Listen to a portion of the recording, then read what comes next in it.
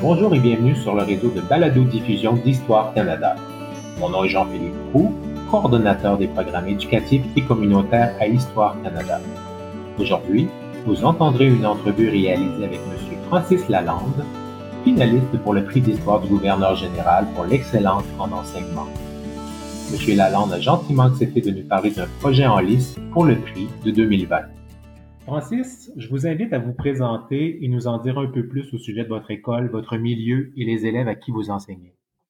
Donc, bonjour tout le monde. Mon nom est Francis Lalande. J'ai 28 ans et j'ai étudié à l'Université de Montréal en enseignement de l'histoire. J'ai gradué en 2018, mais pendant mon cheminement à l'université, j'ai fait beaucoup de suppléances dans les écoles publiques. J'ai aussi enseigné à des jeunes qui avaient le cancer et aux adultes qui désiraient réussir l'examen du ministère. Car au Québec, il est obligatoire de réussir l'examen de quatrième secondaire en histoire pour faire des études supérieures. Donc, dès que j'ai gradué, le Collège citoyen m'a embauché. Ça fait 2 ans que je suis là-bas. Puis, le Collège citoyen, c'est un collège qui offre un parcours leadership entrepreneurial responsable. Donc, on veut amener les élèves à atteindre leurs objectifs, leurs projets de vie et à devenir des citoyens responsables. Donc, on offre plusieurs profils, que ça soit plus social, culturel, scientifique, technologique ou sportif. De plus, le Collège citoyen, c'est un collège très innovant. L'équipe est jeune, la direction est très dynamique, on utilise beaucoup la technologie, puis on veut être créatif. C'est pourquoi cette année, je ne vais pas utiliser de manuel car j'ai créé mon propre manuel d'environ 100 pages. Donc, ce que j'ai à dire aussi des élèves et des parents, c'est qu'ils sont très respectueux, ce qui correspond beaucoup à mes valeurs et aux idées aussi de l'école. Donc, en équipe, on est tous là pour la réussite des élèves. Francis, pouvez-vous nous dire comment votre projet est né et nous présenter ses grandes lignes? Le projet Histoire à vélo, c'était au début de l'année. Au collège, on doit préparer les sorties culturelles. Puis, le thème de la sortie était le sport. Donc, moi qui ai déjà travaillé à Parc Canada en tant qu'étudiant, j'ai eu l'idée de faire une visite au canal de la Chine à vélo. Donc, les autres professeurs ont trouvé que c'était une bonne idée. Donc, on a lancé le projet, mais c'était à moi de faire un travail par rapport à la visite. Car lorsqu'on fait une sortie éducative, il faut toujours faire un travail. Donc, on sort et on apprend de nos sorties. Donc, Histoire à vélo, c'est un projet qui est divisé en 2 étapes. La première était la visite du canal de la Chine. Donc, la première étape était la phase de préparation.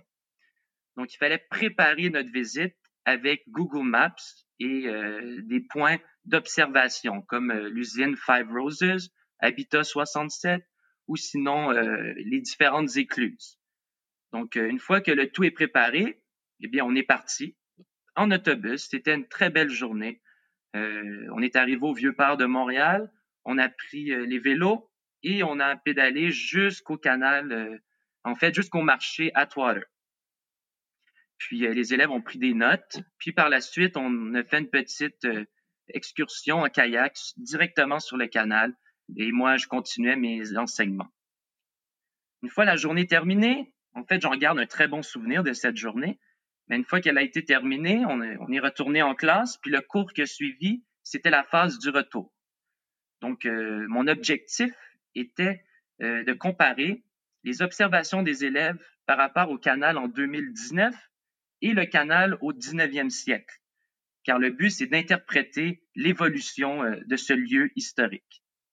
Donc, les élèves ont remarqué qu'aujourd'hui, c'est un lieu de plaisance, où est-ce qu'on fait du bateau pour le plaisir, où est-ce qu'on retrouve une piste cyclable qui est une des plus belles au monde, où est-ce qu'on retrouve aussi des condos luxueux. Mais avec les documents historiques de l'époque, du 19e siècle, eh bien, ils ont compris que c'était vraiment différent avant le canal, que l'objectif du canal était plus industriel, qu'on retrouvait des usines, des ouvriers qui travaillaient très, très fort. Puis c'est pourquoi on retrouve des clous qui ont été fabriqués au canal de la Chine dans les plus vieilles maisons à Chicago. Donc, l'élève a bien interprété l'évolution de ce canal grâce à cette visite. Puis maintenant, la deuxième partie de Histoire à vélo, eh bien, c'était moi qui se promenais dans la ville de Montréal avec une caméra GoPro. Donc, l'élève regardait la vidéo comme si c'était lui qui faisait du vélo à Montréal. Puis, je leur posais des questions par rapport aux différents quartiers de Montréal, par rapport à la diversité culturelle, ou sinon l'application de la loi 101. Donc, les élèves ont fait une visite dynamique de la ville avec le vélo. Donc, en résumé, dans les deux parties du projet, le vélo était l'outil d'enseignement de l'histoire. Francis, quel objectif avez-vous atteint et quels résultats avez-vous obtenus avec votre projet? Les résultats ont été très satisfaisants parce que les élèves, j'ai constaté qu'ils ont bien interprété l'évolution du canal et l'histoire de Montréal grâce à une activité qui était plus dynamique. Je les ai sentis très impliqués. Puis par la suite, j'ai remarqué une certaine fierté par rapport à l'histoire de notre métropole. Mes élèves, ils viennent des quatre coins de la planète, parce que mon école est située à Laval, donc c'est très multiculturel. Puis même à cela, j'ai vu une certaine fierté par rapport à notre histoire collective, donc j'étais très fier de cela. Puis mon objectif était de leur donner un outil pour poursuivre leurs apprentissages après leurs études secondaires. Car le vélo est, selon moi, un moyen très efficace de voyager et de poursuivre la passion de l'histoire. Moi-même, dans ma vie personnelle, je fais beaucoup de cyclotourisme. J'ai fait, par exemple, les châteaux de la Loire à vélo. Et c'est impossible de faire cette expérience-là si on n'utilise pas le vélo. Donc, pour moi, l'objectif de cette activité était de leur donner un moyen de poursuivre leurs apprentissages en histoire après leurs études secondaires. Et je crois que certains élèves ont développé une certaine passion pour le vélo et l'histoire qui vont ensemble, selon moi. Francis Lalande, je vous remercie beaucoup pour cet entretien. Merci à vous, ça a été un vrai plaisir.